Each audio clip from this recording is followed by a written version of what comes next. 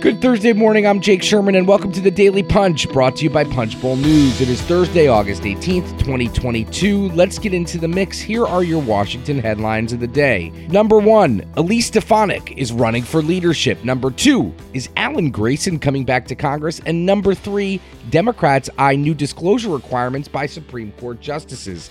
Let's get into the mix. The number 1 story of the day, Elise Stefanik, who's been a member of House Republican leadership for a couple of years now, since Liz Cheney was ousted. Speaking of Liz Cheney, she is going to run for leadership. Now, there had been some thought that she might go to the Education and Labor Committee, Education and the Workforce, under the House Republican majority. That is not happening anymore. She's going to run for whip or Republican conference chair. She hasn't made her decision up yet, according to sources closest to her. But she has 2 decent options. I think the Republican conference chair option is the best option for her. She's not going to have much. She's the incumbent, number 1. She's not going to have much. I can't imagine she'll have a serious challenger. There are other lawmakers who have expressed interest in the job: Byron Donalds, Mike Johnson, Ashley Hinson. All of those people probably, I'd have to guess, would not run against an incumbent. Now, let's talk about the whip race for a second. Quite crowded. Tom Emmer, Drew Ferguson, and Jim Banks are all considering a bid. Emmer, let's actually start with Ferguson. Ferguson has hired some high-profile staff, which kind of made people think he was serious about the leadership path. Not going to pass judgment on whether he could win at this point. It's way too far away. Jim Banks has tried to play up his Trump ties. Now, the interesting thing here is Emmer. Emmer is the current NRCC chair. He was the NRCC chair last cycle. If they win the majority this cycle, that will be 2 really good cycles for Emmer, and it'll be difficult to keep him out of leadership there. In my estimation, it's always difficult to keep somebody out of leadership after they've won after they've had 2 successful cycles. Now, there have been some notable examples of people not getting into leadership after NRCC chair being a successful NRCC chair. But anyway, this is going to be this dynamic. I just want to make it clear. This is not going to shape up completely until after the election. I mean, there will be a lot of chatter about it in September, but there's no real incentive for people to make permanent and firm decisions for a good while now. Number 2 story of the day is quite a doozy from Max Cohen, our great colleague and great reporter for us. This is the race to fill Val Deming's seat in Florida. Maxwell Alejandro Frost has a bunch of endorsements. He is a young 25-year-old first-time office seeker. He has the CPC, the Congressional Progressive Caucus, Congressional Hispanic Caucus, Bold Pack, Elizabeth Warren, and other progressive figures. He has their endorsement. But this is a 10-person field in which Democrats are increasingly concerned that Alan Grayson, yes, Alan Grayson, former congressman, interesting guy, could find his way back to Congress.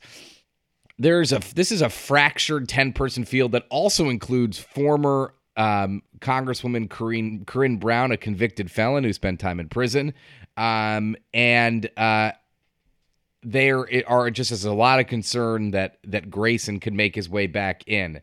Now, interestingly enough, and you got to go to the newsletter to check this out, there is a mailer that Alan Grayson has sent out where he has quotes from Barack Obama, Nancy Pelosi, and Joe Biden saying nice things about him. Now, these quotes are many years old. Pelosi said, "I love Alan Grayson." Biden said, "We owe you one, buddy." Barack Obama said he's an outstanding member of Congress. These are very old quotes. Now, Pelosi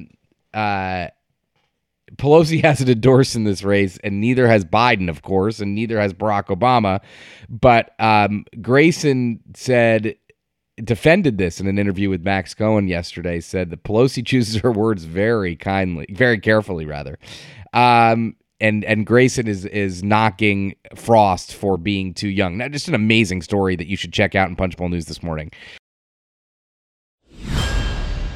Number 3 story of the day, the Stock Act. We've been following this very closely. The House Dems are eyeing strengthening the Supreme Court disclosure rules as part of their Stock Act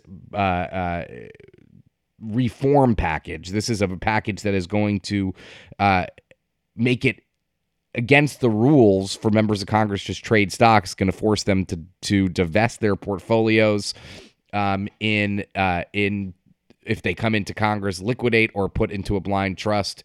Now, Nancy Pelosi, the Speaker, has said many times that she wants the Supreme Court to live by more strict rules when it comes to how they trade stocks and their potential conflicts of interest. And fair enough. I mean, it's not that crazy to say that. Congress sets the law, so they have to. So it's incumbent on Congress to get this done. But they just haven't done anything yet. So as part of this package that's going to tighten the rules for members of Congress, Pelosi and some other Democrats would really like to tighten up the rules for the Supreme Court as well. One more quick bonus story this morning. The Cook Political Report with Amy Walter has shifted the Pennsylvania Senate race to lean Democrat. That is the race between John Fetterman and Dr. Oz, Mehmet Oz. The Cook Political Report said the most probable change now in the Senate might be a net change of 0 or a GOP pickup of 1 or 2 for the Senate. That is a way different thing than they said at the beginning of the cycle, or what they thought at the beginning of the cycle, which was that the Republicans would flip the Senate. They'd put that odds at more than 60%. Very interesting, crazy political climate. And with that, leave us a rating and review. You could subscribe to Punchbowl News at punchbowl.news. Have a great day and stay safe.